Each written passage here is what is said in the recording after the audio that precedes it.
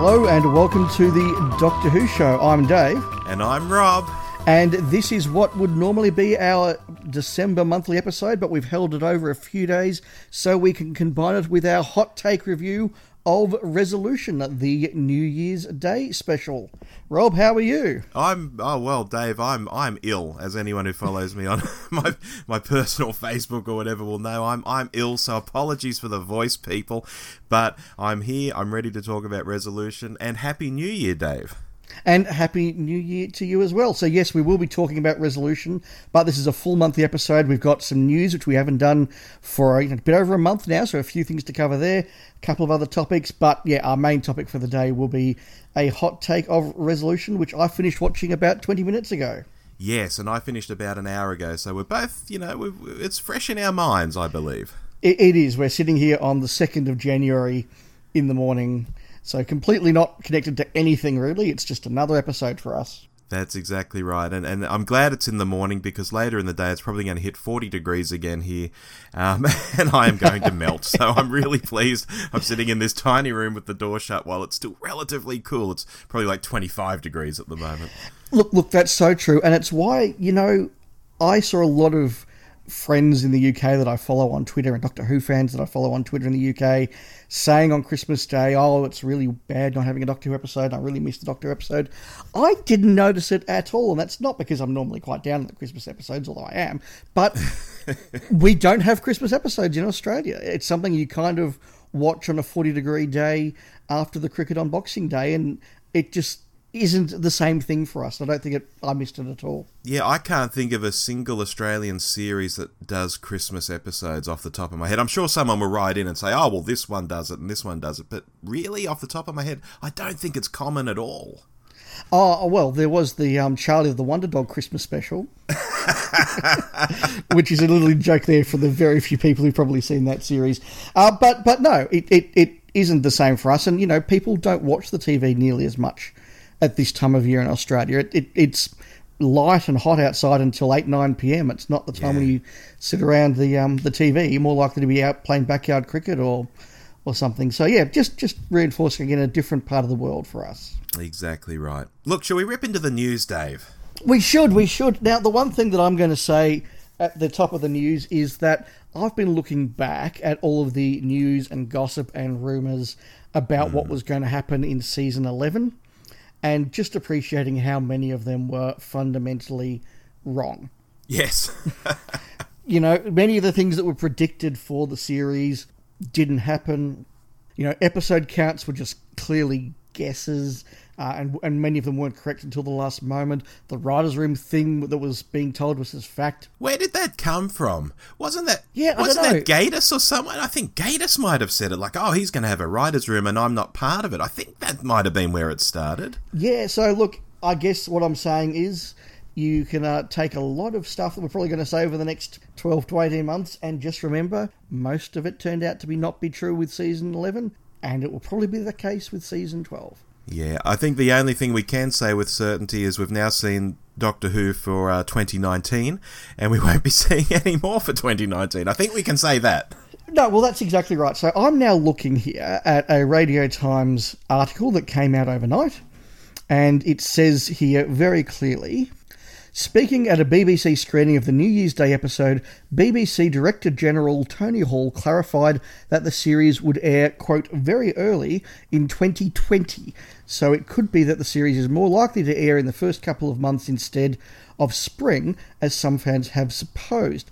However, the series is still a long way off in the schedules, so it's impossible to say for sure. So one thing we know for absolute certain about Season 12 is that it is not going to be broadcast this year. Yeah, that's right. And I mean, people have thought spring, I guess they're thinking of Easter time maybe, because that's been a traditional Doctor Who time slot as well in past years. But I mean, Easter comes as early as March sometime, and I'd call that early in 2020.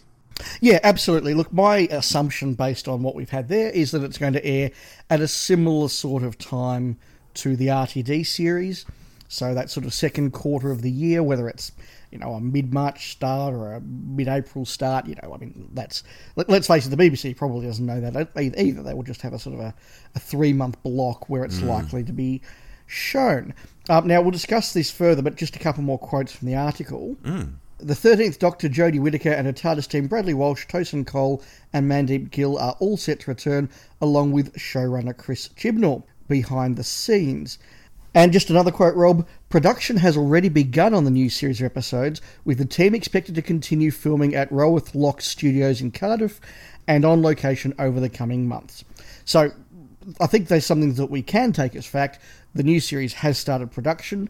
Whether that's actually filming or pre-production, I'm not sure, but it's certainly close to filming, if not already.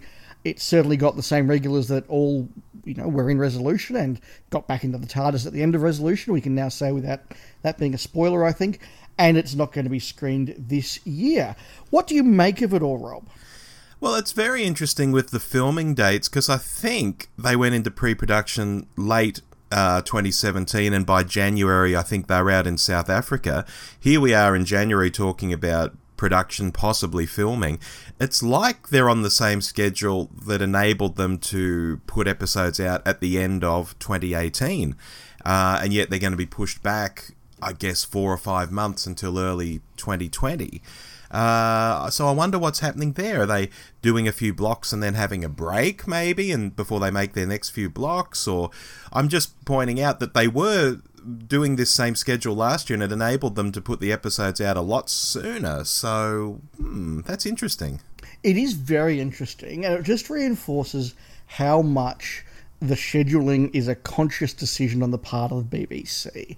And I've seen a lot of fan commentary that is very forgiving of what the BBC want to do and trying to rationalise it all and the like of it. But let's be honest, you can't escape the fact that if the BBC wanted to air Doctor Who on any particular time or date, they have the money and the ability to do it. Now, sure, if they want to have Doctor Who in June of this year, then that means that they can't make something else. And that's the decision that all production companies and TV stations make. If you show something in one slot, you can't show something else. If you have 10 hours of Doctor Who, that's 10 hours of everything else you can't have. If you have 20 hours of Doctor Who, then that's another 10 hours of etc, etc, etc. Yeah. So the BBC can have as many episodes of Doctor Who as often and wherever it wants, as long as it's willing to dedicate the money and the resources. What's really interesting, though, is that clearly, if they're filming in this financial year, it's coming out of this year's budget. Yeah. And so there is, as you say, a deliberate decision not to show this for another 15, say, months. And that's a really extraordinary decision. I could understand saying, you know what, Doctor Who's expensive, it's not as big a priority as it used to be for us, and so therefore we're only making a series every 18 months, and maybe, we don't want it in this financial year's budget. That would be a decision that, would be a shame, but I would totally understand. The BBC prioritising other series, particularly new series. Very reasonable thing to do. But spending the money and making an episode and not showing that episode for 15 months, and presumably episode 1 will be in the can, possibly even now, if not certainly in the next few weeks. Yeah, by the end of January, let's say. Yeah, that's a long time to keep it in the can. If it is a deliberate decision to move it back to the RTD era part of the year, that's a reasonable thing to do.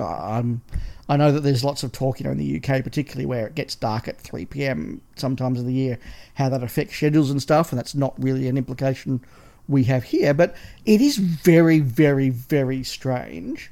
And above it all, whatever their explanation or however they're doing it, the BBC doesn't want to show Doctor Who in 2019. That's a fact. Yeah, although, it just popped into my head. I was thinking, you know what, they could pull something interesting here, because they will have these episodes in the can. What if at the end of the year they sprung a surprise and put out 5 episodes, then a small break, the New Year's episode, then a small break, then the next 5 episodes at Easter, and just sort of spaced things out a bit? Look, it's possible that they're going to do that, although this article suggests that that's not the case. I mean, and there you're into what sort of those middle seasons of Moffat ended up being, which was basically a season of 6 by stealth. Yeah.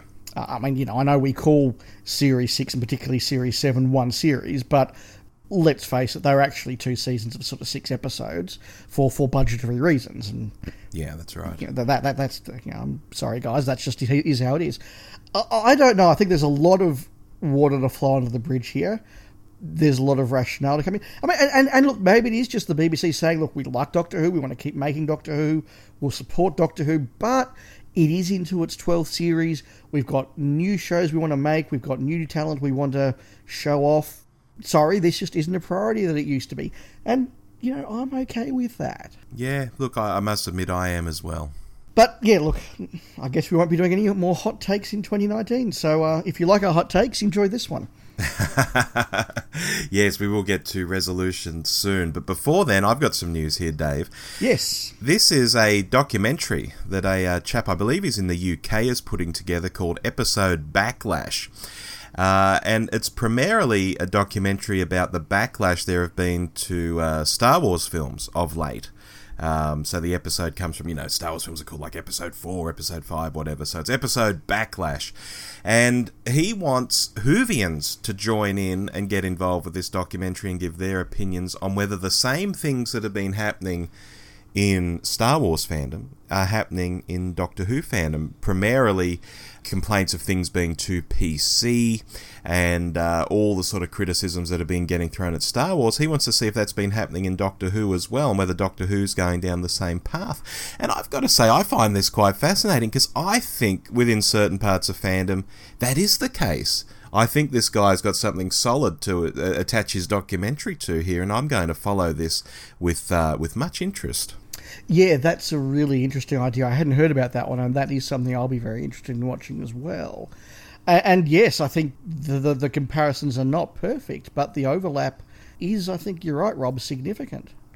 Yeah, and look, for me, people who have known me for a long time know that I originally... well, not even originally, but a long time ago, did a podcast called Who Wars, which was the world's first and so far only Doctor Who and Star Wars mashup podcast, where I'd talk about both properties in the same podcast. So I've got quite some interesting thoughts on this. I might even get in touch with him and get involved if I can.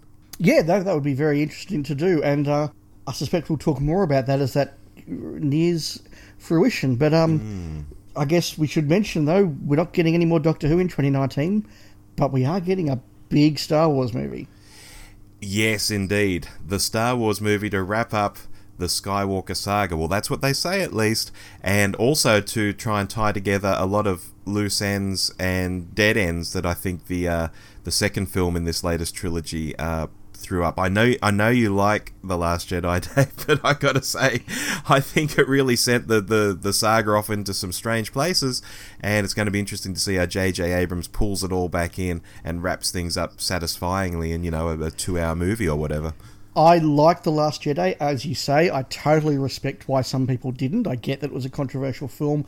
I just hope that with JJ back on board, for the sake of the planet and for the sake of humanity, I hope that everybody loves Star Wars Episode 9. I think we'll be a happier world if Star Wars Episode 9 is just universally loved. Oh, look, Dave, just to go off on a tangent, I still can't believe that Lucasfilm had JJ write the first film, and it was quite successful, very successful actually, and he put together treatments for where the story would go based on what he had set up.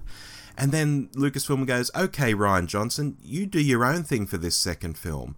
And he took some of JJ's concepts, he threw others away, he turned some on their head, which some people think is edgy and others think is stupid.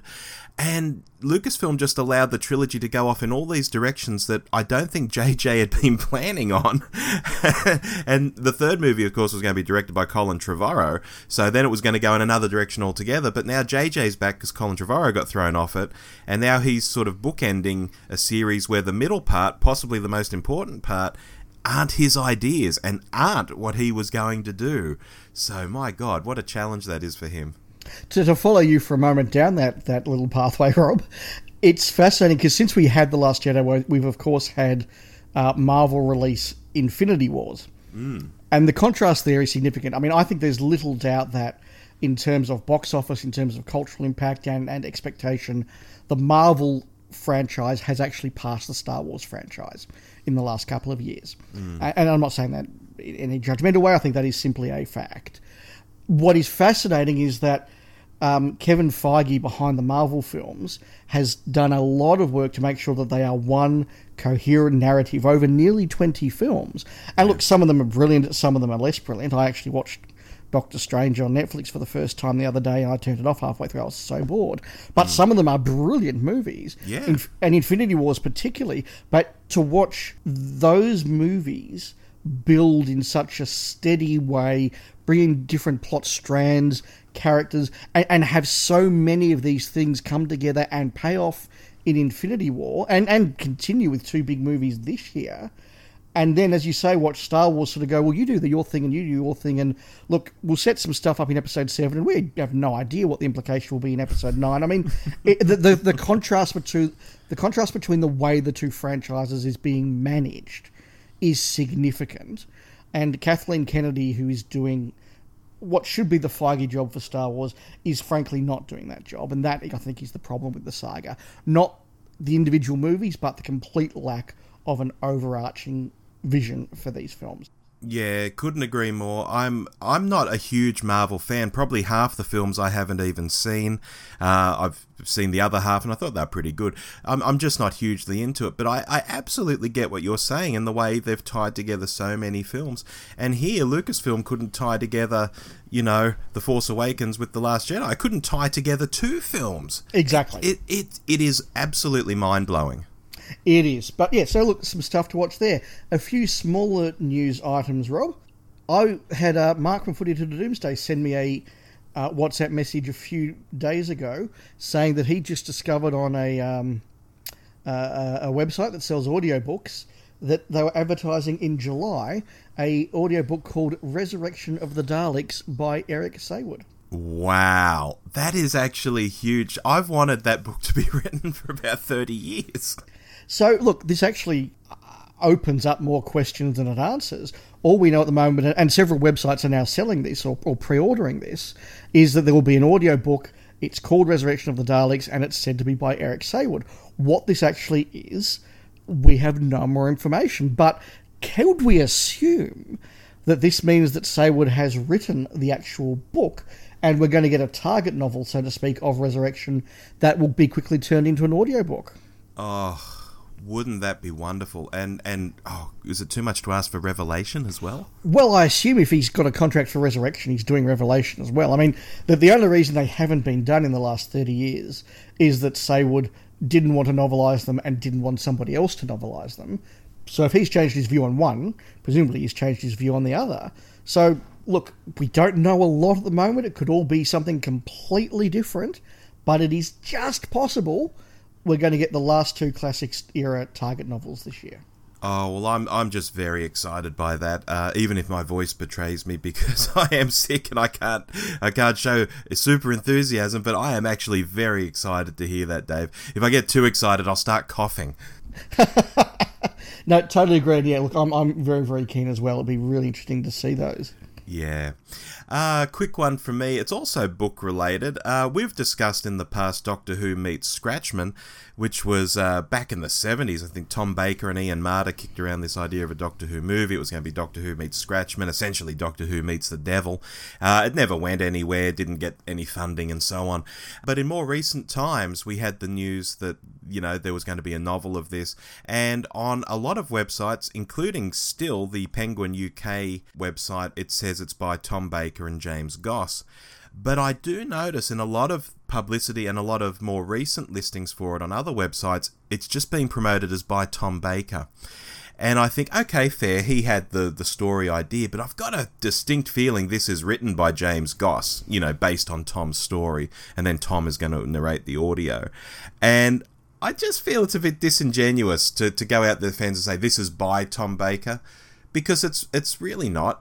It's by James Goss. It's a James Goss book. He's written many great Doctor Who novels, and I just wonder how he feels sort of being written out of the history of this book at this point in time.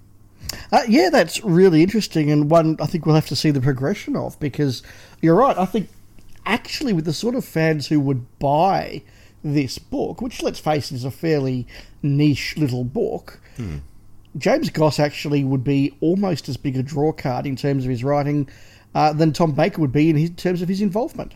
Yeah. Oh, look, I think there's no problem with having, Doctor Who Meets Scratchman, story by Tom Baker, written by James Goss or something on the cover. I've got no problem with that, but yeah, they seem to have been writing him out of it. And Does that mean he won't do any publicity for it, or I don't know what it's going to mean? Yeah, I hope that's not the case, and I think they'll be shooting themselves in the foot if it was, because Scratchman by Tom Baker, you go, oh, that sounds really interesting.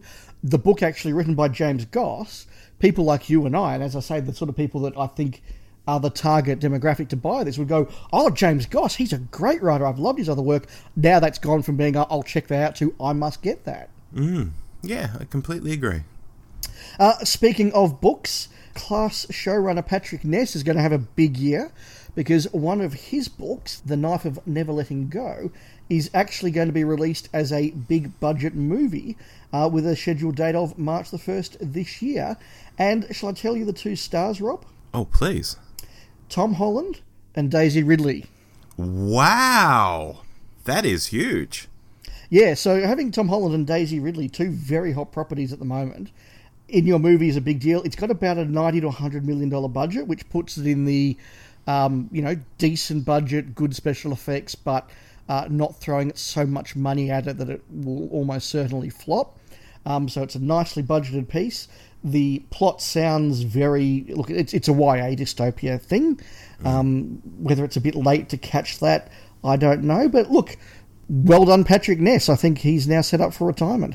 Oh, fantastic. And of course, Patrick Ness and Class, some of our listeners out there may be thinking, oh, Class, blech, terrible. But guys, as I say to people online when they give that reaction, did you actually watch it till the end? Did you get to the metaphysical episode? Did you get to the... I can say this now. Did you get to the Weeping Angels invading Earth in the final episode? And it was all going to kick off? No, you didn't get to that. You probably should have kept watching. It wasn't that bad. Rant over. Yeah, no, look, we both enjoy Class. Not on the running schedule, Rob, but some news that came in overnight. Kaleidoscope, who do a lot of work restoring missing television, have put out a tweet, and we'll retweet this from the account after we finished recording, saying that they have come into possession of a lot of off-air audio recordings, including some of Doctor Who from the 1960s, and including episodes where we do not have good existing Graham Strong recordings. So, for example, there's some of the Highlanders that was missing from the Graham Strong archive. That is now going to be complete. The Daleks Master Plan, I'll talk about this in our mini-topic shortly, has got some very dodgy episodes in there. They've now recovered those. The Celestial Toymaker, which was missing from the Graham's collection, has been good. So we now have proper off-air recordings of those audios as well. So some big news for fans of 60s Doctor Who. The details are still very murky. As I say, I'm kind of reading this from a tweet that went around a few hours ago. But potentially we have some better quality audio copies of missing Doctor Who, which is always a good thing in my view. Oh, that is great. For people who aren't as into this topic, we do have audio of all the episodes, but some of it is very, very ropey. It's the Graham Strong archive first and Daylight second, so if these can be as good as Graham, or almost as good as Graham's recordings, wow, that's huge. Yes, so in some cases they are better, which is really interesting. So, going to be watching this space to see what they do with all of those. Fantastic. Shall we leave the news and get on to our mini topics? Yes, so look, one from each of us this month, Rob, and my mini topic is just to share with you all that over this break that's been a bit of a quieter period in my life after a fairly busy 2018, I've been watching a lot of William Hartnell era Doctor Who. And I've been enjoying it immensely. One thing that was very interesting was a couple of months ago, whilst I was driving around, I decided to put on the audio of Marco Polo, one of my favourite stories. I really enjoy it. And I loved it so much. As I was listening to it driving around, I thought, gee, this sounds so wonderful, but how would they have done the locations for this? And, because they move from city to city to town, and you've got the plateau, you've got the Gobi Desert, the bamboo forests. And I thought, how do they do it? And then it suddenly occurred to me, there's a reconstruction of this, isn't there? And so for the first time in about 20 years, I actually went and watched a recon, and in this case of Marco Polo. And look, I still prefer listening to the audios than watching a recon. I find them quite hard to watch. But yeah, as a chance to actually see the visuals and photos, and there's a lot of photos of Marco Polo, of this story and seeing how it was done, it just added a new dimension for me. And that was something that was really enjoyable. So Marco Polo, I've watched the Daleks, I've watched the Dalek Invasion of Earth. They were fantastic. Yeah. For the first time since it came out on DVD, I went back and rewatched Galaxy 4. Really? Yeah. And again, that episode that was one of the more recent, I mean, it's years ago now, but one of the more recent missing episode finds, Galaxy 4 Part 3. This is only the second time I've watched it, and that was great. I watched The Crusades because that's a great story, and I really enjoyed that. And I've been listening at the moment. I've got 2 episodes to go. I've been listening to the Dalek Master Plan, another favourite of mine, partly because it has a Christmas episode and also a New Year's Day episode, don't forget. Mm-hmm. And don't anybody think that, just because it was broadcast on the 1st of January. No. Episode 8 of Dalek's Master Plan is a New Year's Day special that includes the TARDIS stopping in Trafalgar Square at midnight on New Year's Eve. Very good. It is actually a New Year's Day special. But yeah, really enjoying that. I mean, that is a great story, although it really struck me this time, the death of Katarina in Part 4. Yeah. Just how horrific that is. I mean, most fans have probably seen that clip of Katarina's death where they are shouting at her in the airlock, and she opens the airlock to, sacrifice herself to kill the person who's trying to steal the spaceship. The lead up to that really is really, really dark. She is screaming. She's terrified, absolutely terrified, and it really comes across, and it's incredibly powerful, and I think it's very much overlooked because it is a missing episode. But look, yeah, I've just spent the last month or so watching and listening to Hartnell and remembering why I absolutely love this era and some of these stories. They're just so good. Check out our Hartnell special, folks. Yes, indeed. Indeed. Well, Dave, I haven't been actually watching a lot of Doctor Who recently. Maybe it was because we did that 10-week slog through the new series and I just wanted something different. So my wife and I finally got around to watching The Chilling Adventures of Sabrina on Netflix, which we've mentioned on this show before, and I know we're in the middle of our Doctor Who episode here, but it does have a few Doctor Who, parallels. Okay, I didn't know that. Yeah, so I'll give my non-spoilery thoughts and I'll try and rattle through as quick as I can. Straight up, after the first 2 episodes of this, I was borderline going to give it up. And I know pilot episodes or introductory episodes or whatever you want to call them are often the slowest and most boring in any series. I think that's fair to say, isn't it? When you're watching something, it's always the first episode that never quite nails it because they're trying to introduce everybody. It's certainly very hard to judge a series based on that, yes. Yeah, precisely. And so I persisted after the first 2 episodes. I really wasn't impressed by them, but I persisted. And I thought by episode 3, this is actually good. It really lifted for me almost magically at episode 3, the episode where I thought this is probably my limit. It suddenly lifted, and I thought this is really good. And, it's definitely not a series for kids like the original Sabrina, which I know you loved was, because beneath this veneer, there's polyamorous witch orgies going on. There's people getting their throats cut. They say praise Satan all the time. It's really, well, it's actually quite funny. It's like in the Buffy the Vampire Slayer realm of funniness, but it's certainly not for kids. Right, okay. Yeah. And so now into the Doctor Who stuff. Of course, you've got Kiernan Shipka from Mad Men. She was Sally Draper. She's doing Sabrina. But her big adversary, not that she really knows she's an adversary, Miss Wardwell, is played by Michelle Gomez. Oh, okay. That's right. We did mention in a news item a few months ago she was going to have a role, didn't we? Yes. And you know what? She is unhinged and nasty, but she's in control of it. And I think, if any Doctor Who fans out there have been watching it, what did you think of that? Would you have liked Missy to have been played more like that? Where this is a really evil person, they're going to do horrible stuff, but they're in control of themselves. They're not all sort of skipping around the screen being Mary Poppins. It's a much better performance from Gomez.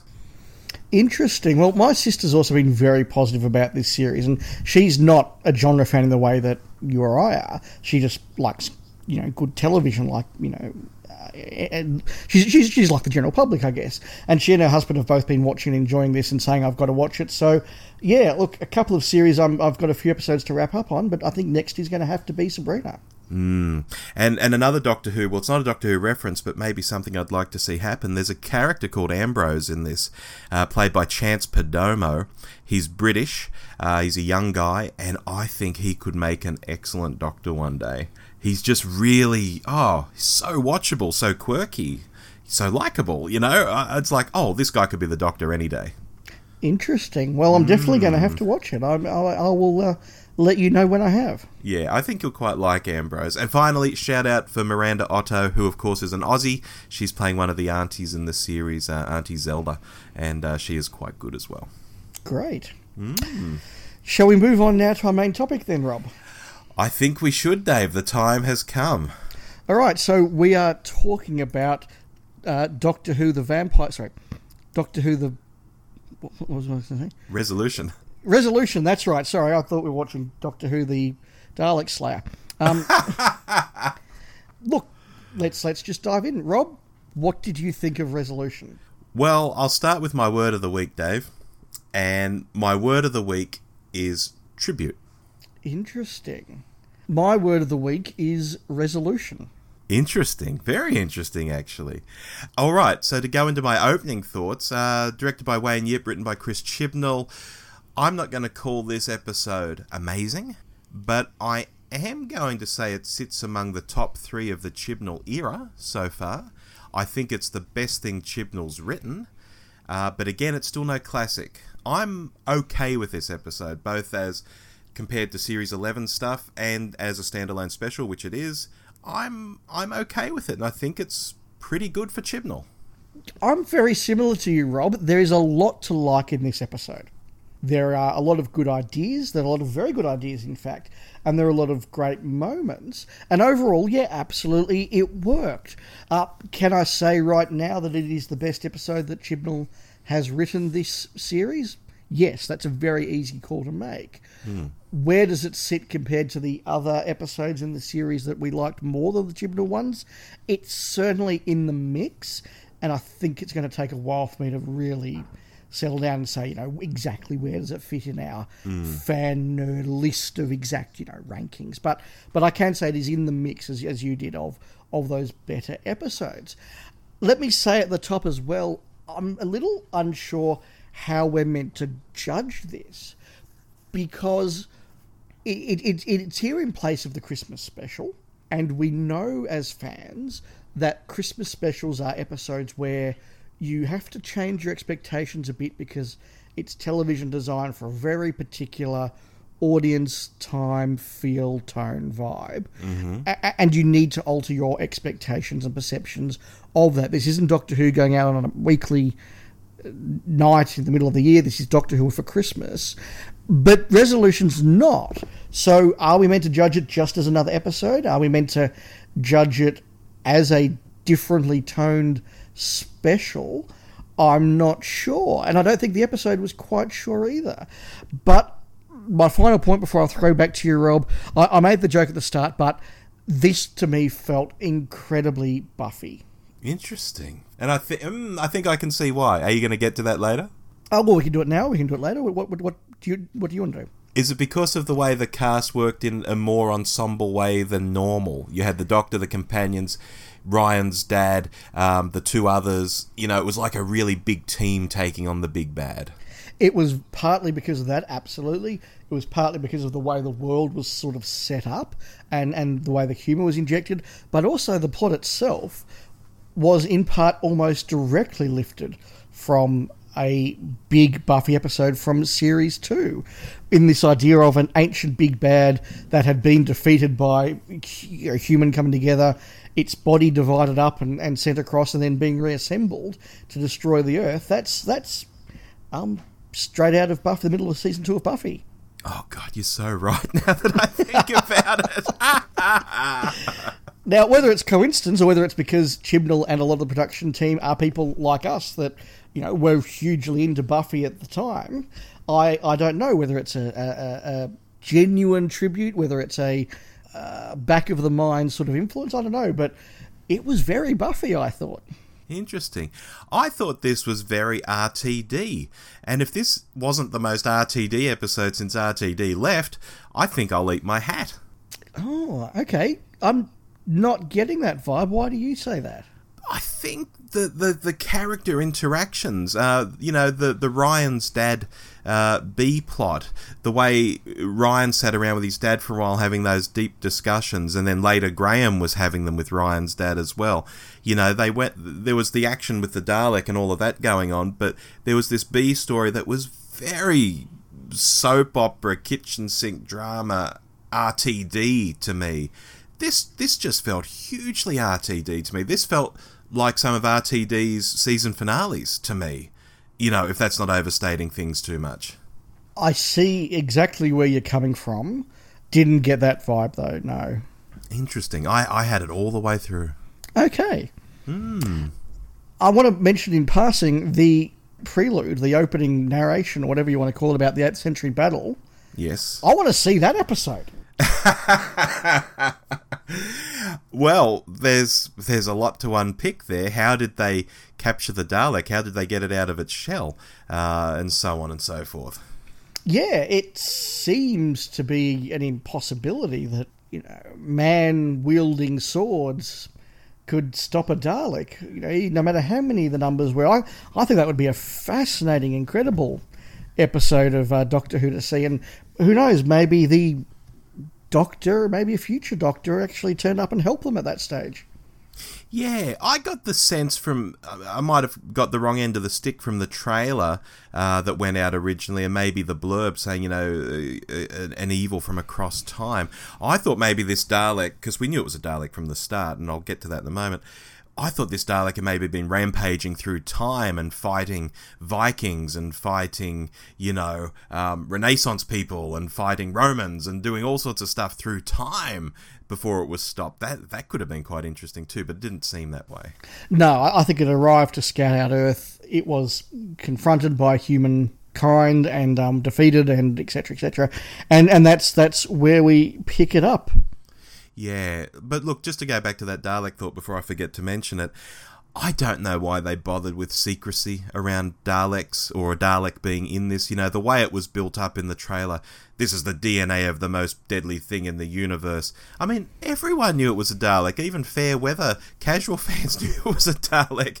And if Chibnall had been stupid enough for it to have been actually, I don't know, Krasko or something brought back to the series, no, he couldn't have been that stupid. It was always going to be a Dalek. I just thought the secrecy was weird. I mean, wasn't that much of a secret? I mean, they did have that last week or so of adverts that had the exterminate at the end.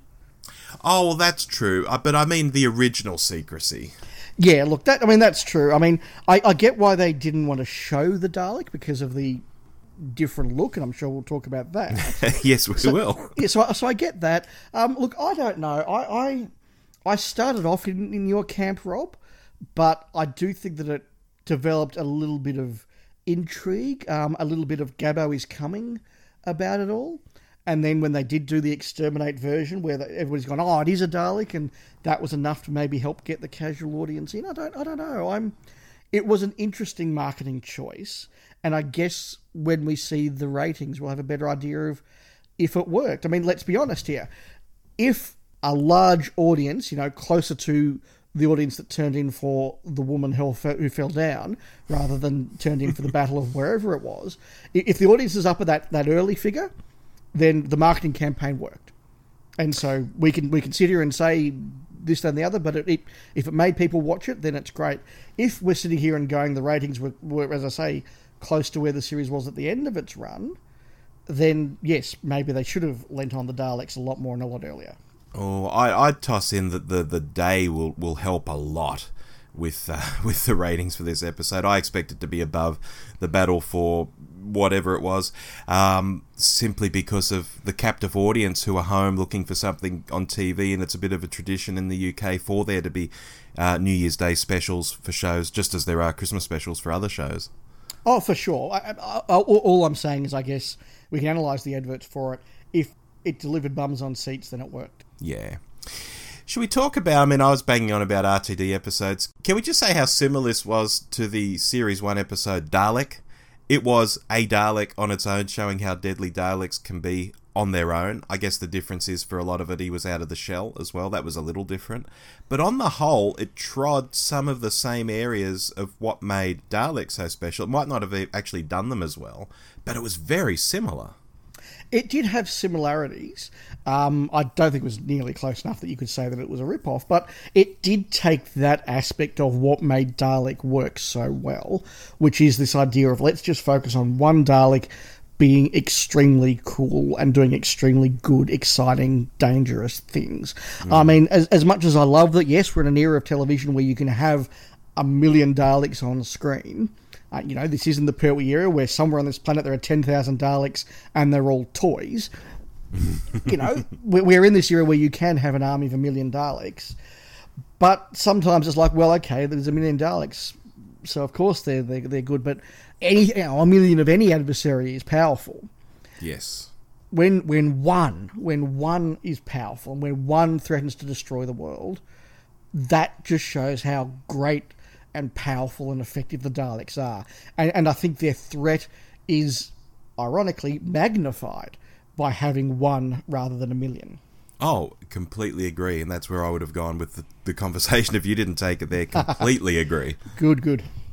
And I did like, you mentioned there that it was out of its shell for a lot. I thought that was really good. This is something that we haven't done before with the Daleks. I mean, the Daleks have been around now for 55 years. And so when you have got something new to do with them, and that first half where it's manipulating what's her name and doing all that sort of stuff, I thought was a really cool idea, really well done, and I thought it was something new and interesting. And we've been saying now in all of our hot takes, Rob, that part of our problem with the Chibnall era is that he's struggling to find something new to do with the show. So credit to him, for doing that in this episode and finding something new to do with the show and with the Daleks. Yeah, and of course, for fan cred, we will point out that we do know that the Daleks have been out of their casings before. I think of Resurrection of the Daleks, for example, Absolutely. Creeping around in that warehouse. But never done in quite this way, where the look of these Daleks from say, an episode like Dalek, where the Dalek opened up and we saw the mutant inside, has sort of been taken out and now can sort of run around and jump on people's backs and drive them. I am the pilot and all this sort of stuff. That was very cool. Yeah, it was very cool, and to assuage fanboys like us that Dalek mutant doesn't look like that, they said no, this is a different sort of Dalek mutant, so it can look like anything it wants, and we're all happy fanboys for that little bit of exposition. Yeah, just needs a line, as you often say. Exactly right. Let's talk about the look of the Dalek, though. Once it got into the shell, I think this Dalek trod a fine line, Dave, between, yes, you could build this in an hour in a shed if you're an advanced alien, and the idea of, oh my god, that looks like one of those really bad convention Daleks. Don't get me wrong, there are Daleks at conventions that are screen accurate. They're probably actually better built than the screen ones, because they're designed to be more durable and stuff. There are some brilliant Daleks at conventions. If you go to a convention with a Dalek, it's probably very, very good, dear listener. But there are some terrible ones, just as there are some great cosplayers and some bad cosplayers. There are some really, really ropey, dodgy Daleks, and the shape of this one and some of its attributes, I thought, oh god, if this was done just a little bit more crap, it would actually be jokey and it would look like a bad convention Dalek. But it's treading that line where it looks like, okay, yes, the Daleks put this together quickly, that's why it looks a bit crap, but it doesn't look completely crap that I'm laughing at it. No, it worked. You're right, it was a very fine line. It did work. Do you know what it reminded me of? No? The very first issues of the 21st Century Dalek comics from the 60s, where the very first Daleks in that are the war machines that have been built by the... Oh, no, they're not Carlids in the comic. There's something else, the Dals maybe, but yes, they're the very early war machines that the Daleks are sort of based off looked very like that. So I was getting very classic references there. I mean, we could sit here, and I'm sure people who hated the episode will tear it apart and say, well, how could it get this part or that part, and how could it work, and why was it bulletproof, yada, yada, yada. But no, I ran with it. It's an alien making a part thing and had a few Dalek parts to work from. So yeah, it worked. It was interesting. I'm glad that it's just a one-off. I wouldn't want the Daleks to look like that forever. But yeah, it was a cool idea, and it was something different. Yeah, absolutely. I mean, the whole Dalek gun, I love the way Lynn was wielding it, like as a hand weapon. But at the same time, I thought, why was this found with the bit of the Dalek mutant? Why was this buried with it? They're splitting the mutant up because it's so dangerous. Why would you leave it with its weapons? What's going on there? I didn't realise until quite late in the episode that it was that Dalek's gun. I thought that this was going to be just a leftover piece from another Dalek invasion that, there's been many of them, and that this institute that's not Torchwood had collected it from something else, like say from Journey's End, for example. There would have been some destroyed Daleks in England at the end of that, and that the institute that's not Torchwood put them back and in the story. So I thought that's where the gun had come from, but no, it was the 8th century one, wasn't it? Well, I am presuming so. I did at the time. Now you're putting some doubt in my mind. I might have to watch it again, and I'm sure listeners will write in if I'm wrong.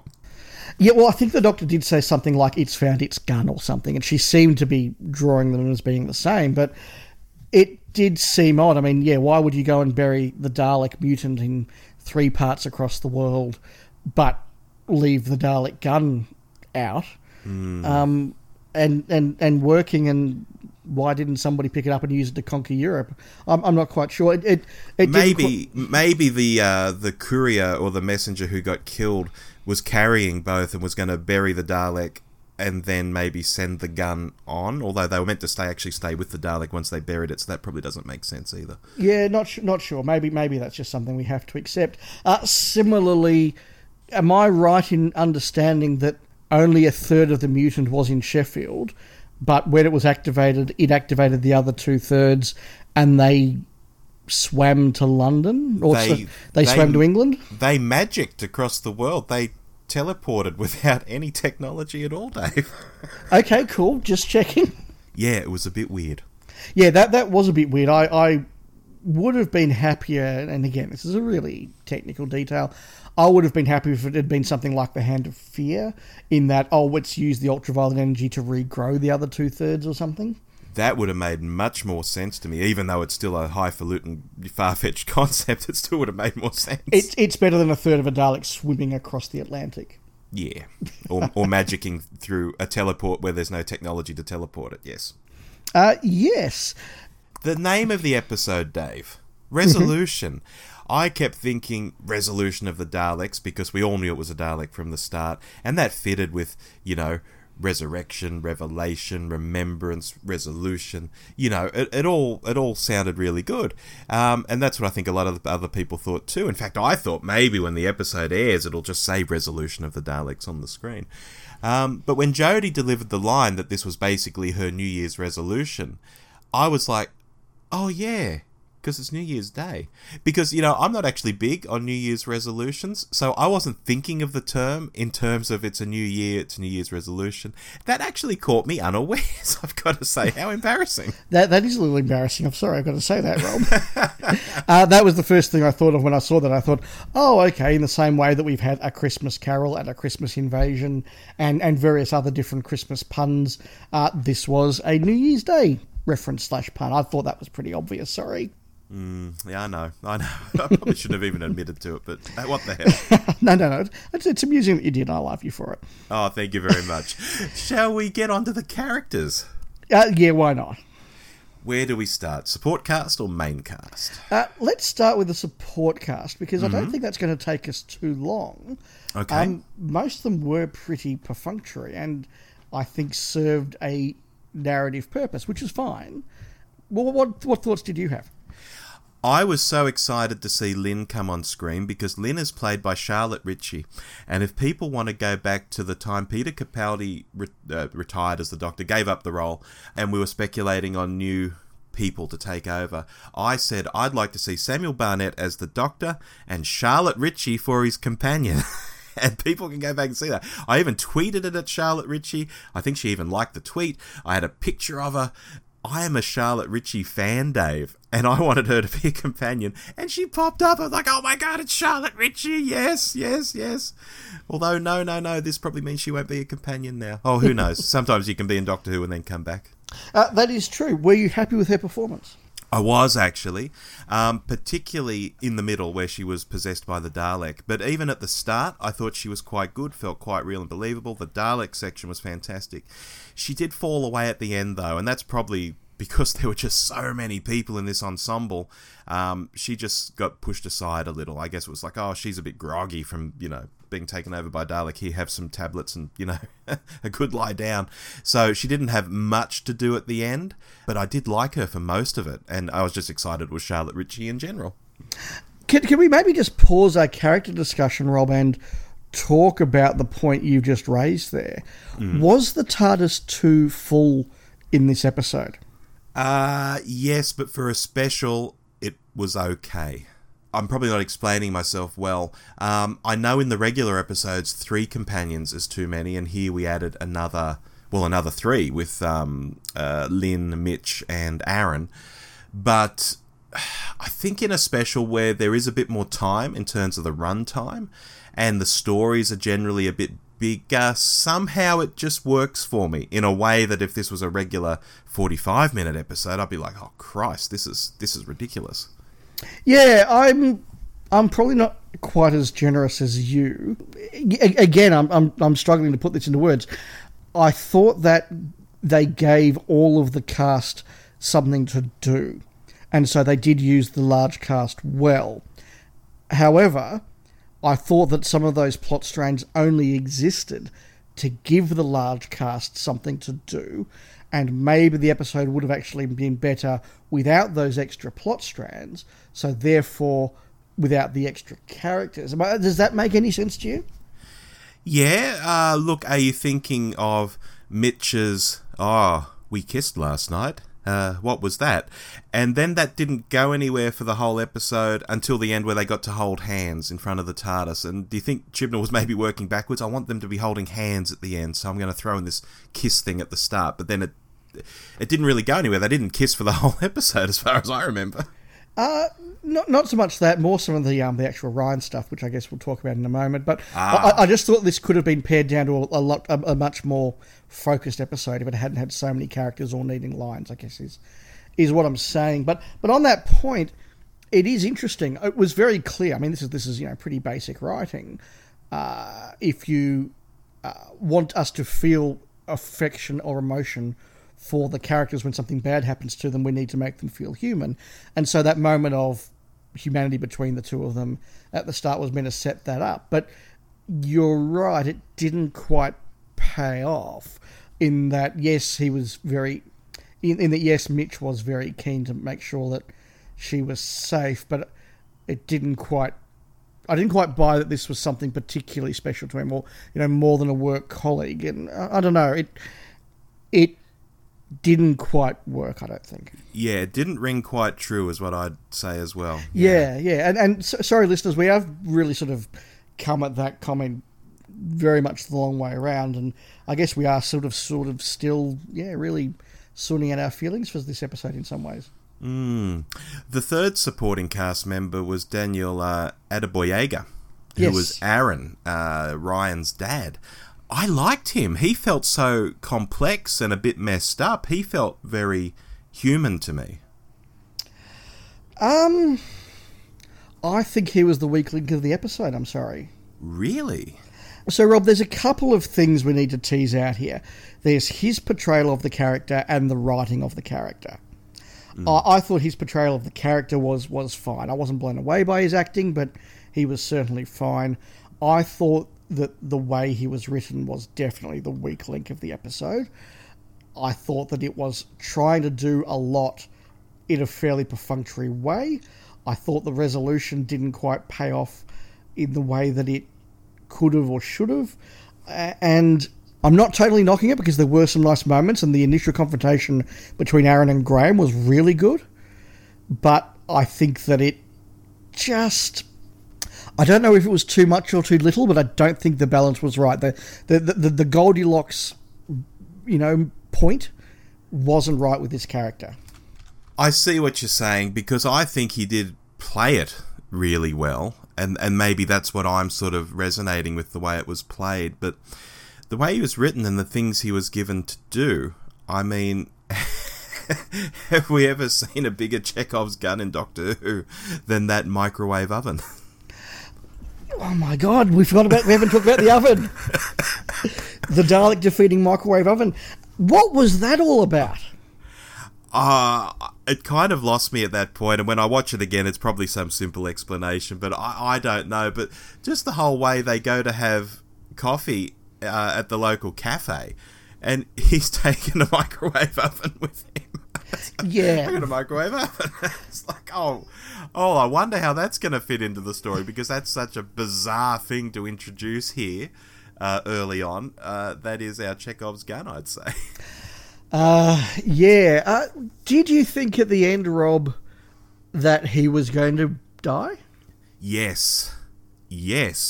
I almost thought Ryan was going to die. I almost thought Ryan was going to help him and they were both going to go out. I thought, wow, this is something. They've set this up so well. And if Ryan doesn't, at least he will. He'll sacrifice himself. He'll be like, Ryan, this bugger won't get off my back. Goodbye. And he'll fly off into the sun. Wouldn't that have been amazing? So I guess they want to bring him back. Yeah, that's exactly what I thought as well. When he was gripping onto the edges of the TARDIS door as it was trying to suck the Dalek mutant out, and it wouldn't separate, I thought, okay, he's going to look Ryan in the eye and say, I'm going to do something with my life, or I'm going to do something worthwhile. I'm sorry I couldn't be a better dad. And then he would let go of the edges of the TARDIS door, and he and the mutant would all be sucked out together. And then he would sacrifice himself to stop the mutant. I thought that's where it was going to go. Had it been an RTD script, I think that's where it would have gone. But I agree. But yes, maybe they wanted to get there. But look, I thought that it wasn't... If you're going to bring Ryan's dad back, I think you either need to give that a really... I think that either needs to be the focus of the script, and you make a really big deal of it and you show a full arc across the episode, or you don't do it. And I think sort of having it as the B plot detracting from the A plot, I was left very unsatisfied by that. I was really enjoying the A plot. I thought it was a good adventure, and whilst I like emotional stuff and taking time to do that, I'll be honest, there were times when, he was sitting down having coffee with Graham, and I'm like, I don't care, get back to the Dalek. And that's really fair. It's really shallow of me. I'll say that. That is a very shallow thing to do. But as I'm getting involved in this great Dalek adventure, and it's like some dude I've never met before. I know I'm meant to care about him because he's Ryan's dad, but I haven't met this guy before. I'm sorry, he's not as interesting as the Dalek. Yeah, look, I think the only reason for keeping him on is, as I say, they want to do more with him, because there was no reason not to kill him off and have that great dad moment. And in an episode where so many people were killed, and we will get to the Chibnall death count, I think they've just got plans for him. I think this might become more kitchen sinky in Series 2, and, Graham and Ryan's dad might, although they sort of were okay with each other by the end of this, maybe they'll return to being a bit narky with each other or something. I don't know. Or maybe there will now be tension between the adopted father figure and the actual father figure. Yeah. He certainly didn't like it when he called him Gramps. No. Look, let's move on to the main TARDIS team. But before we do, I just need to give a little shout out because there's an adorable little moment here. Yes. So an actor by the name of Connor Calland, who played the security guard. Now, I follow, as you know, a number of Doctor Who fans on Twitter, some of whom thought that he was a particularly pretty character, and I can't disagree with that, I have to say. And so they went to seek out who is this guy, and they were very disappointed he'd been killed off. And they found his Twitter profile, where there's a lovely tweet up from Connor that points out this is actually his first ever appearance on television as an actor, and just how excited he is that, what a great New Year's Day this is. So I just thought it was so wonderful because, you get all these actors that appear in the show, but, for somebody who's in for literally one scene and gets 2 lines, I just think it's so lovely that, this is his first ever television appearance, and he's so excited that this is his breaking moment, and for something that could be very easily dismissed, you just forget what a big deal it must be to these cast members. So, To Connor and to all Connor's fans, yeah, congratulations. Absolutely. And, I mean, gosh, we don't know the overnights for this, but let's say it was watched by 7, 8 or 9 million people. Wow, what a debut. What a debut. All right, shall we move on to the main TARDIS team?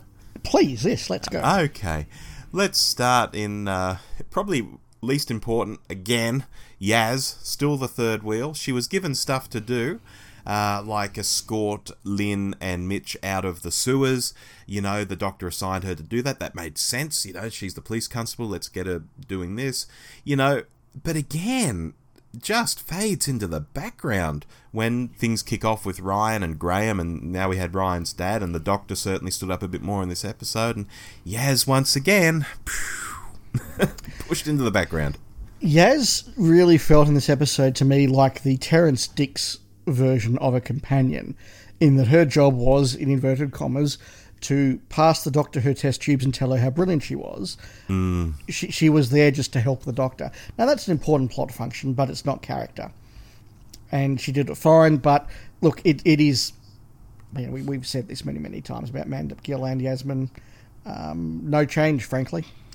No change, and I'm frankly getting sick of saying it. I would have loved to have been on this recording saying, oh my God, Yaz, at last. It's a New Year's Day miracle.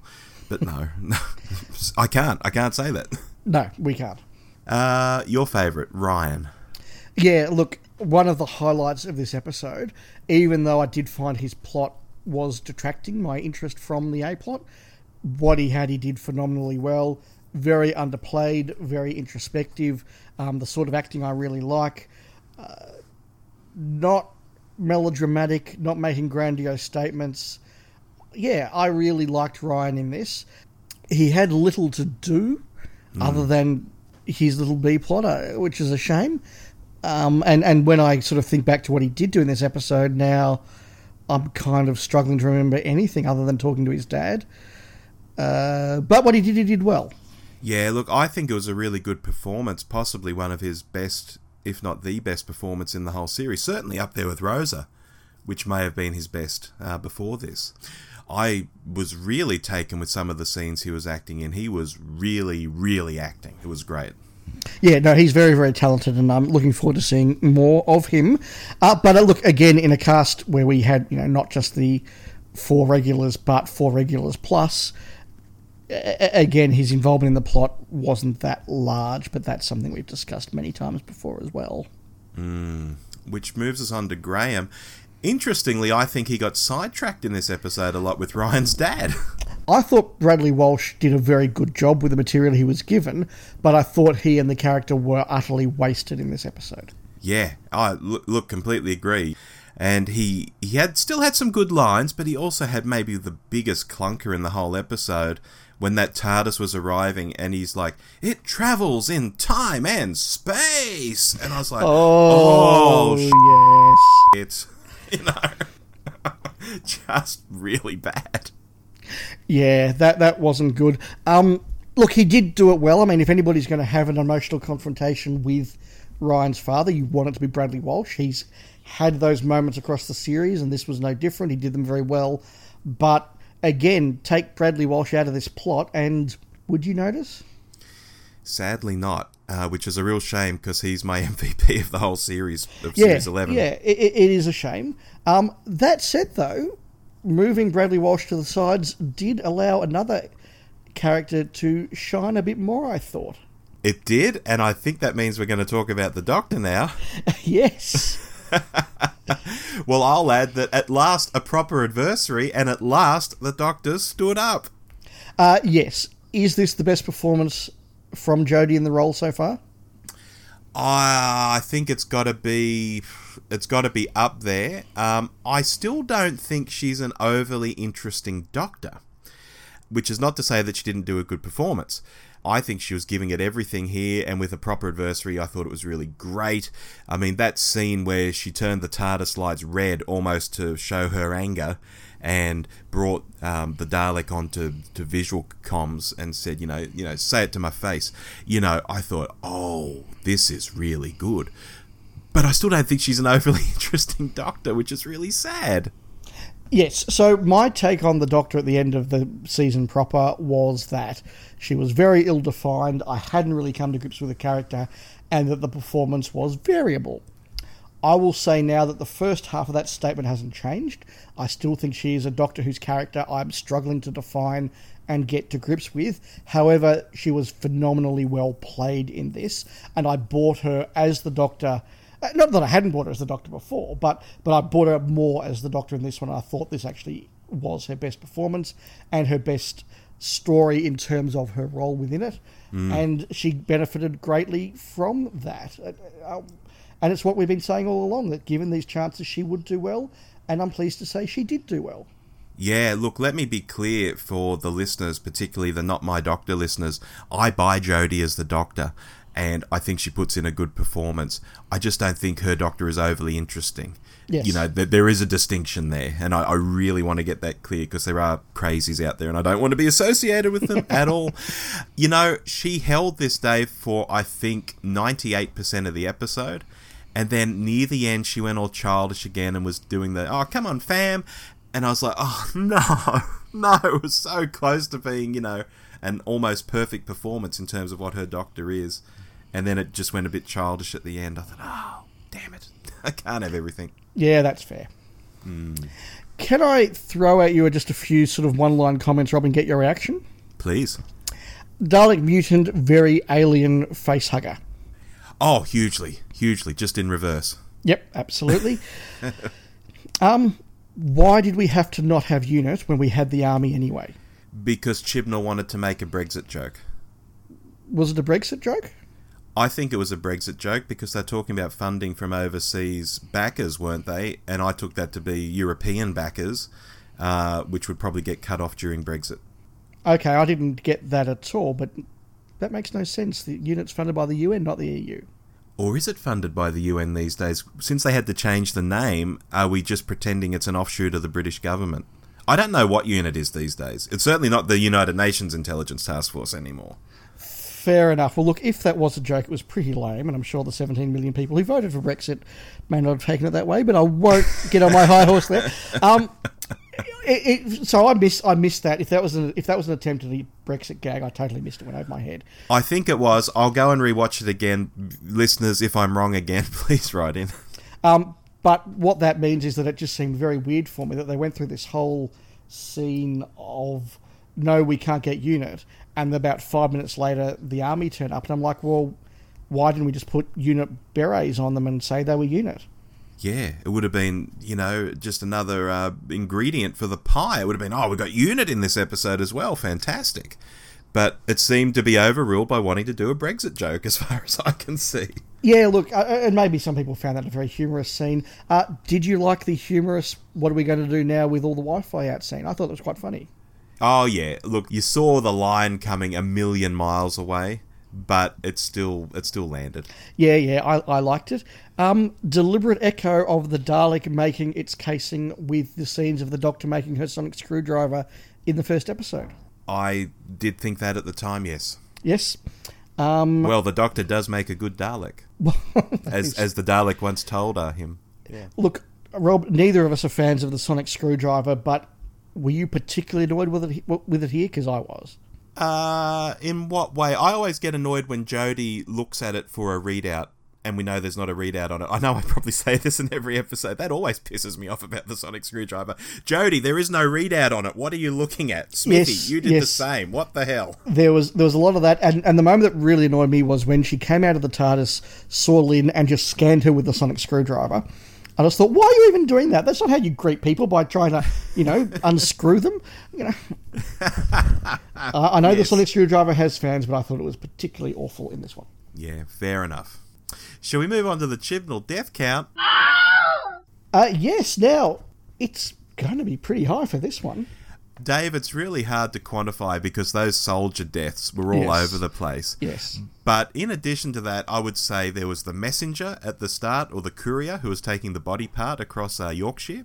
Oh, yes. There were the two cops. I assume the Dalek killed them both. Yes. There was the farmer. Yes. There was the security guard, who you're sweet on. Yes, once again, an example of the trope that all gays must die before the end of the episode. There was the guy at Comms headquarters. There were presumably a lot of Comms headquarters people being killed off screen when he's sitting there going like, oh shit, he can hear, the gun and the screams and stuff. There was the Dalek itself, and there were tons of soldiers in that scene with the soldiers. So I don't actually have a firm death count on this episode, but I'll go out on a limb here, Dave, and say it's probably as many as in the entirety of Series 11 put together. If you're counting all the soldiers, if you count everybody who dies on screen, it must be about 20. If you count the people who die off screen as well, it's much, much larger. Even if you actually count only people who have an IMDb credit, it's still half a dozen or so. And what did we say in our wrap-up of Series 11? When Chibnall kills people, the drama ratchets up, and it's a better story. And it is so true. The death of those police people, up to the tension, up the drama, up the stakes. The one that I really liked was the guy at the GCHQ, where he had that moment of, I mean you no harm, I surrender, and the Dalek just exterminates him. Yeah. That to me is like, yes, this is what Daleks do. It's a 10-second moment, but again, it just shows what this Dalek's doing, and it ratchets up the tension. Really, really, really good. I think it justified everything we've said. And, let's be fair again. Having asked for this for 10 episodes, to finally have got it, we're very happy to say thank you, well done. It was great. Absolutely. Absolutely. And it's not that we revel in death and seeing people die, I hasten to add. It's just that it does ratchet up the tension. If you have the world's worst killing machine there, it's got to kill people rather than just shout at them. Yeah, for example, I think had Chibnall killed Lynn, that would have been a very disappointing moment. I think that would have been a little bit cruel.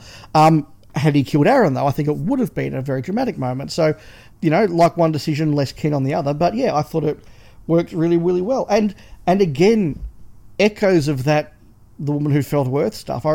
We spoke even 10 episodes later about the impact of that grandfather who's the security guard, and you get a couple of moments of, hey, I've got a granddaughter and I love her and I'm a real person, and then he dies. Mm. And he did that with the security guard, that, hey, I'm a young guy, I've got a boyfriend, and I'm really excited to have my first job, and he gets killed, and that makes it just a little bit more powerful than him being a complete red shirt. Yeah, agreed. Shall we go to the sports desk? Let's go.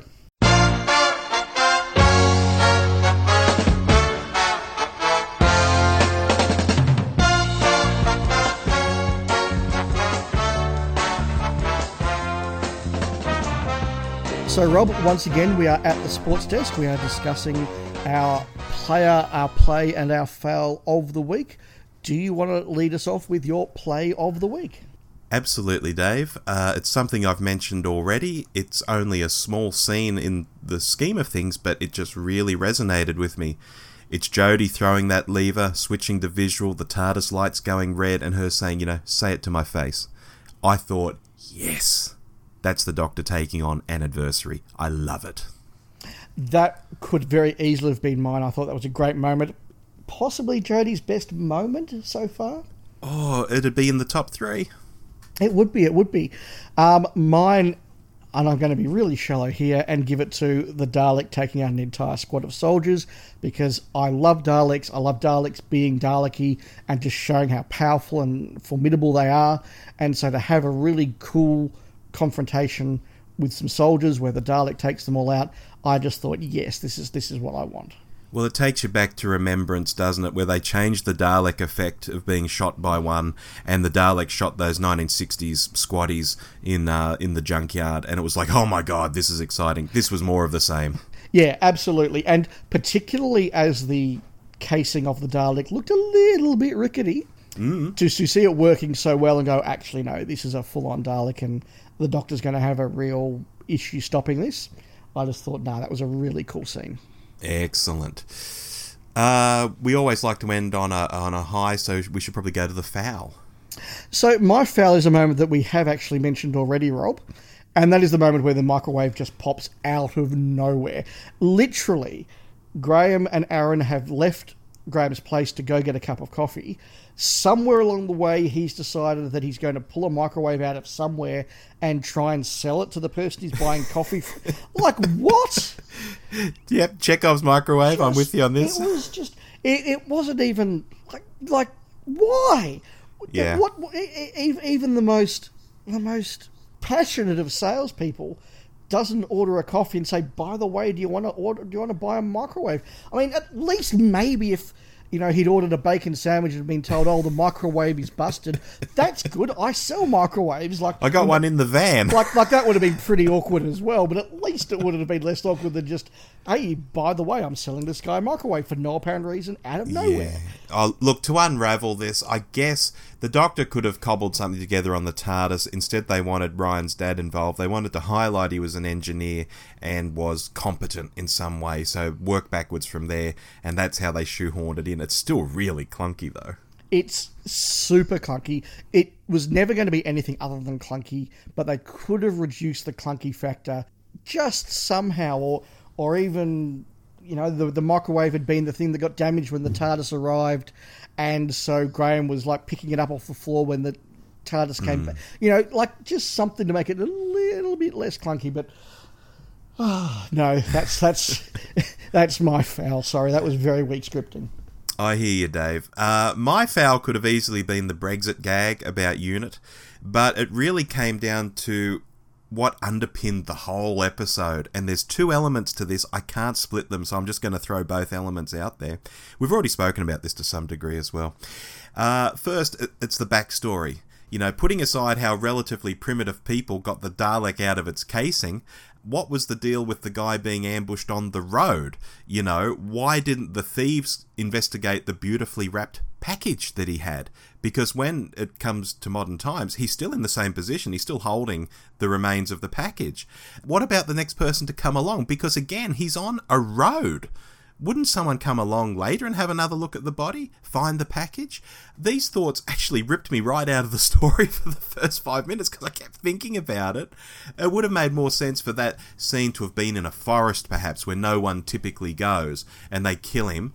And they still would have wanted to investigate that package. So they kill him in the forest, something distracts them, and they get distracted from looking at the package. And that's why he then lays in the forest, undisturbed, with the package. But instead, he's on a frigging road, and he lays undisturbed with the same package for the rest of time, until modern times. That was nuts. And sorry, I have to interrupt here. On a road that became the town hall of Sheffield. Now, I haven't Googled to check when Sheffield was founded, but I'm pretty sure it wasn't just an empty road in a paddock in the 8th century. No, it probably wasn't. That'd be actually interesting to look up. I'll do that while you're talking. Yeah, sure. The second thing, and we've spoken about this as well, is the way that ultraviolet light revived this apparently long-dead Dalek. I mean, after hundreds and hundreds of years, this would be mummified. The cells would all be dead. And yet ultraviolet light can just revive it like that in a few seconds? That's nuts. And then the way, I know you joked that it swam from the South Pacific, but it didn't. It teleported itself around the world from a little dusty hole or a sandy hole, on this South Pacific island. It just teleports. No technology, nothing. It just magicked itself across the world. And I thought, no, there's got to be a better way to do this. And what do you know? You've already thrown one up in this very episode when you said, hey, the ultraviolet light could have revived it and it just grew new appendages. It just grew again. That is more palatable to me than it magics across the world without any device to magic across the world. I will buy that ultraviolet light revived a 1,200-year-old Dalek corpse because, hey, it's Doctor Who, and if the Daleks can be powered by static electricity, and if the Dalek in Dalek can be, reborn and heal its metal casing based on a few dabs of time vortex off Rose's touch, I buy that. It's Doctor Who. You're right. It's the reunification of it that is just very extraordinary. And Sheffield was founded in the 8th century from a small village that was around at the time, so it was not an open road. And Sheffield Castle goes back to the Norman time, so there was a population around. Yeah. Oh, look, that makes sense. It's good to know. And again, he's out in the open on a road. How does he lay undisturbed? It just makes no sense. Yeah, I think you're absolutely right. He should have fallen backwards into a lake or something. Yes. Oh, yes, and became peat man. Yes. The peat man that they dug up out of the peat. Yes, yeah, that would have made a lot more sense. Yeah, I thought that as well. When I actually saw as they cut from him lying on a road to him in exactly the same position as Bones, I just thought, are you telling me nobody's even like ridden past and gone, there's a guy in the middle of our street, I'll just move him to the side, you know? Yes, and what's he carrying? Oh, I'm not going to bother looking at that either. Yeah, honestly, it took me out of it for 5 minutes. I just kept thinking about it and how stupid it was. So let's pull both of our fouls together and say, in an episode I think we both enjoyed, yes. I particularly really enjoyed the A-plot. I enjoyed what they did with the Dalek, and I got a lot out of this. The points where we are saying we had problems were clunky plotting from Chibnall, and not clunky just in that was a bit dodgy, but clunky enough to actually make us go, stop the episode, this is a bit dodgy, what do they think? Okay, right, now I need to get back into the episode. Yeah, quite literally. Let's go then to our player of the week, Rob. Dave, and it's not just because I have a crush on her and wanted her to be a companion. It's Charlotte Ritchie. I felt Lynn was really real and credible for the first 3/4 of the story. Again, she sort of got lost at the end. I felt she carried the story in many parts. She was the Dalek for a lot of this story. Before it got its armour, she was the Dalek. She was the one driving that car like a maniac. She was the one slamming it against the wall in the workshop trying to get rid of it. She was the one blowing people away with the gun. I thought she was really good. When she spoke as the Dalek, emotionless and so on to the police officer, I thought, this is great. I'm buying this. She is really good. And she's my player of the week. Runner-up Jodie Whittaker, of course, but Charlotte Ritchie for me. I totally understand why you did that. She was a very good performance. My player of the week, I'm really pleased to say these words for the first time in 11 Hot Take reviews. My player of the week goes to Jodie Whittaker as the Doctor. Yay. I really did think she was very good in this in terms of performance. Still have the problems with her character or lack thereof. Not going to deny that, but I thought this was a much stronger performance from her. It was much more measured. She had some great scenes, some great dialogue. The confrontation with the Dalek on several occasions, you know, when she first sees the case, when she talks to it over the hologram. Good Jodie moment, so I thought, yeah, really pleased that Jodie did well in this. Yeah, I was delighted with Jodie too. Definitely my runner-up. Shall we explain our words of the week? Yeah, Rob, so go ahead. Yours was... Tribute. Okay, I suspect I know where you're going, but tell us. Well, you may do, you may not. I have mentioned it, though, earlier in a certain way. I think this felt like a tribute, or possibly a homage, to the Russell T Davies era. Yep, fair enough. I get what you're saying there. It was just a fun adventure, and that's good. Dave, you came up with... Resolution, which, look, is a pun on the title of the episode, obviously. But I think it works really well because... You know, Rob, and I'm sure our listeners who've been listening to us know just how down I was on the initial resolution of Series 11 and the Battle of wherever it was, because I just thought that was such a terrible final episode. Oh, and freaking awful. Yeah, it was bad as a standalone episode, but it was particularly bad as a resolution. Yeah. So I'm very pleased that now we can actually call this episode the resolution of the season, and I think that the season feels much better for me to have this proper resolution at the end. I said at the time that we did our hot take review, and indeed even our summary, that maybe this would be the real season finale, and that's why Battle of Somewhere felt so unlike a finale. I think they should have advertised that as the fact. I think they really should have sold, no, this is not the finale. This is just episode 10. The finale's in 3 weeks' time. Hold your hats. Yeah. That would have been very, very much better for me. So I'm very pleased that there was a very positive finish to the series. That actually did do those closing things. You know, they all went off together, having resolved a number of plot threads, having resolved a number of character arcs, had a good adventure. They go off in the TARDIS and say, right, we'll be back in a year or so. So, as a resolution, this actually worked really well. Yeah, absolutely. It actually, the ending made me want to watch more Doctor Who sooner than I did at the end of Series 11. At the end of Series 11, I was like, okay, well, that's the series done, and we're not going to have a series in the next 12 months. I don't particularly care. After the ending there, I thought, I think I'll miss it. In 12 months from now when there's still no Doctor Who on screen, I'll be missing it. Yeah, absolutely. I felt a lot more excited about more Doctor Who at the end of this than I did at the end of the season. Absolutely. Which just leaves us with listener tweets and some things to wrap up. Before we get there, though, I guess we've got to rate this and wrap it up. Do you want to go first, or shall I? Look, I'll go first and give it a very uncertain 8 out of 10. Snap. I suspect my view on this is either going to go up or down over the next few months as I think about it. But right now, it was a really fun A-plot, a really good use of the Dalek, original, creative, good use of Jodie, some good scenes with Graham, although underused and wasted, good scenes with Ryan, underused and wasted. Yasmin was there, and I thought there was a lot to like in this episode. I really, really did. Let down by it being slightly too long and just some clunky moments, some B-plot stuff that just didn't need to be there. It could have been, cut away the fat, and this is a really good episode. So, yeah, I think 8's fair. Yeah, look, I scored it 8 out of 10, hence my snap. Based on the scores, I gave everything else in this past series. So if I'm comparing it to the past series, it's right up there with the best of the Whittaker era so far. Again, it was the most RTD-like to me. Basically, I think this is where Doctor Who should sit most weeks, if not every week. Yes. Yet, I do have this fear that Chibnall feels this was really pushing the boat out. This was throwing everything but the kitchen sink at it. This was extra super duper special. And no, Chris, listen, that was normal. Yes. That should be your baseline, Chris. Yes. Do that every week, Chris.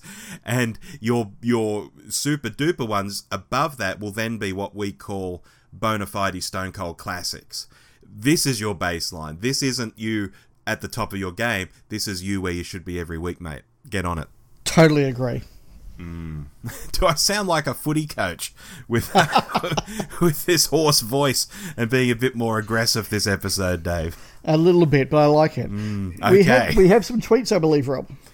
We do. I'll kick off with David Clark at David Clark 14.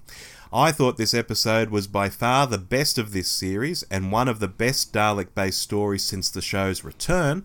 The B story with Ryan's dad was well done too. And a proper evil Dalek. 10 out of 10 for me. And how about the Chibnall death count, boys? There's a lot packed into that tweet. Thank you, David. Was it the best by far of the series? It's a contender. Top 3 for me. Yeah, it's top 3. Whether it's number 1, water needs to flow under the bridge for me to decide that. One of the best Dalek-based stories since the show returns. Look, it's not up there as good as Dalek or as good as Parting of the Ways / Bad Wolf or as good as Stolen Earth Journey End, which to me are the 3 classic Dalek stories. It's outside of them. But yeah, it's probably next. Yeah, it's up there. Again, it's up there. It's up there, yeah. And yes, the Chibnall death count, yeah. Fantastic. We had one from Darren Signal at DC Signal, who in response to our request for hot take tweets on this, within the next 5 minutes, said, "Come on, guys, that's not enough time. So let's have a guess. 6 out of 10, including +1 for Daleks and -1 for the writer. How did I do?" Well, you're a little off, Darren. I liked it a bit more than that. We both did, but we both said the Dalek was the biggest positive, and we both said some of the clunky writing was the weakest negative. So he probably got the harder part right there if the score was slightly off. Yeah, absolutely. Simon Pittman at Library Player says, great episode, had more of a series finale feel to it. Like the Dalek design, hope we see elements of it again. Yeah, good thoughts there, Simon. Yeah, as I said, it definitely feels more like a finale. Simon might mean the way the head sort of lit up red. Maybe Daleks might light up a bit more inside in the future. Who knows? Yeah, that was pretty cool. Andy Taylor at Bodge77. I did actually quite enjoy it, although I didn't think there was a lot of plot and I wasn't interested in Ryan's dad. But in another season, this would have been an average episode. Against a lot of poor stories, this seemed good. The Escape Mutant did remind me of Resurrection. Yeah, I got those vibes as well. And that's exactly what you were just saying there, Rob. This should be an average episode, but it actually is a top episode because of an average season. Yeah. David at David's Ideas. How many years did it take him to get to that Pacific island? I guess he means the courier taking the body part out to the Pacific island. In that era, gosh, I don't know. How long would it have taken? Months, I guess. Yeah. A year, maybe. Yeah, very, very much so. Yeah. That's my guess, a year.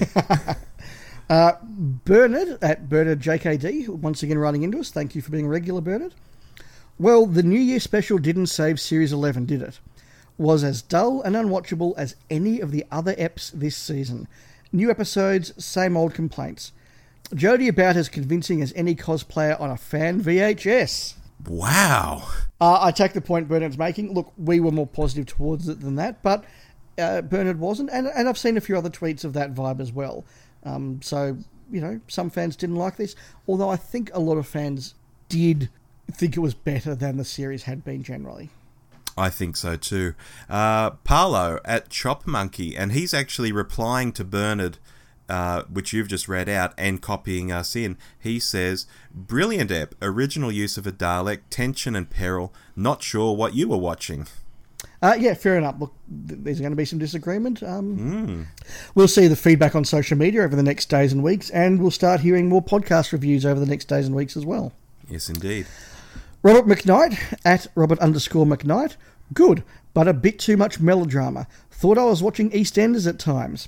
There you go. That's the RTD thing, Dave. It is the RTD thing, and it's also the point I made that there's a time and a place for EastEnders style drama, and when it's taking me away from watching a Dalek, that's not the time in my view. And to round things out, some late mail from Mark Cameron. Mark, you tweeted this to us after the deadline, but I fished it out of Twitter all the same. What to say in a tweet? Some good stuff, some bad stuff, but overall enjoyable enough. Would it have been better as 45 minutes? Question though, how was the Dalek defeated in the past? What we were told didn't ring true, knowing Daleks as we do. Did I miss something when distracted? No, is the simple answer there, Mark. Yeah, it's a question that we asked, and thank you, Mark, for asking it as well. They did have that illustration in the book of the Dalek sort of captured under some sort of net. So whether there was a particular element or metal or something that they were able to use to immobilise the Dalek. But, I mean, that said, I've got to be honest, Episode 10 of the Dalek's Master Plan, the ancient Egyptians do manage to stop a Dalek by putting bricks around its base, so... They couldn't fly in those days, I guess. They couldn't fly in those days, no. And in the novelisation, actually, they sort of cover the Dalek in bricks and then build the Sphinx over the top of it to trap it, which is quite funny. So, look, I mean, there is precedent for it, but you're right. I really genuinely do hope that we will see this episode in the future at some point, and not just as a Big Finish special. That would be very cool, actually. Moving on from tweets, we have some mail. We got through a ton of mail in our last wrap-up episode of Series 11, but we have some new mail here, Dave. This is from Martin Gardner. Yes? He says, "Hello! Thank you for such a great podcast. Just wanted to drop a line asking your thoughts on the Season 19 Blu-ray box set, assuming you have bought it or seen it. Considering the cost, I reckon it's amazing. The upscaling to HD for the film sequences is incredible. For instance, the scenes in the forest on Castrovalva look like they could have been filmed this year. What seasons are you looking forward to being released on Blu-ray? And if we deleted the Battle for RAV4 Carpool... If we deleted the Battle of RAV4 Carpool, I'm sure that's the title, isn't it, from Series 11, so pretend It Takes You Away was the last episode. Does that make for a more satisfying completion of the series?" From Martin Gardner. Thank you, Martin. A lot of thoughts there. To take your last question first, the answer is a very emphatic yes. Whilst I had some issues with It Takes You Away, it was a very clever, well-done episode, and the conclusion was very wonderful. And yes, now I think about it, the idea of the Doctor confronting that pocket universe, doing all that emotional stuff, and then having that lovely scene at the end saying goodbye, that would have been a far better conclusion than the battle of my cat walked over the keyboard. So it's a yes from me on that question, Rob. I agree, because you know what, just thinking about it, if you're going to downplay the season finale, It Takes You Away would be a beautiful way to downplay it. But when you go to the season finale saying, this is the battle of blah, blah, blah, people are expecting the battle of blah, blah, blah, funnily enough. And that's where maybe some of the disappointment comes from in terms of it being a pretty pants finale. Yeah, look, I agree with that. In terms of the Season 19 Blu-ray, I have pre-ordered my copy locally from the Australian suppliers, so it's actually not released for another 2 or 3 weeks, I'm afraid. That's right. I'm in the same boat there, Dave. So 2 or 3 weeks we'll get to see it for ourselves. What I can say is I've heard that some of the film scenes look really, really good on HD. But like the Tom Baker box set, which Dave and I both have, a lot of the studio stuff doesn't actually look that much better on Blu-ray, I've got to say. You know, it is a little better, but... You know, so it's a game of two halves. I'm looking forward to seeing how some of the film stuff looks, but I'm not expecting great things from when they step into the TARDIS scenes, for example. Yeah, so look, hopefully allowing for shipping and postage, we will have some comments for this in our January episode. That would be good, yeah. In terms of which seasons I'd like to see released on Blu-ray, look, all the obvious ones. Season 18, because it is such a sumptuous and luscious looking season where the money's been spent well, but so many great stories. Season 26, again, there's great filming in that, really good stories. Season 7, I would like to see because it's my favourite season and I love them all, but I don't know how that would look on Blu-ray, so I'm a little careful about that. Season 1 would absolutely be something I would love to see get the Blu-ray treatment and get those episodes looking really, really pristine. They're my obvious picks. Rob, what about you? My obvious picks would be all of Davo. And beyond that, actually all of Colin and all of Sylvester, for the simple reason that those doctors are still around. Colin and Sylvester aren't getting any younger. I say get these guys filming their big retrospectives now, get their Blu-rays out now. The more of the Pertwee stuff and the earlier stuff can wait because we're just not going to get the same level of interactivity with the doctors because they're not around anymore, sadly. I say go hell for leather on 5, 6 and 7. Yeah, look, that actually is a very rational argument to make. And Season 21 particularly I'd like to see, and it'll be interesting to see, do they put Twin Dilemma in Season 21 or put it in a Colin Baker set? It's interesting. I think the pedants and the fans out there would like to see it in Davo's set. Well, I would like to see it in Colin's set. Interesting. So, Rob, that's our wrap-up for officially our December episode, coming out on January 2. But that's yes. Okay, for obvious reasons. Now, for the rest of the year, we'll be back into our regular monthly episodes, last Sunday of every month, and we'll have a number of topics there. Now, we have no hot takes to do this year, Rob.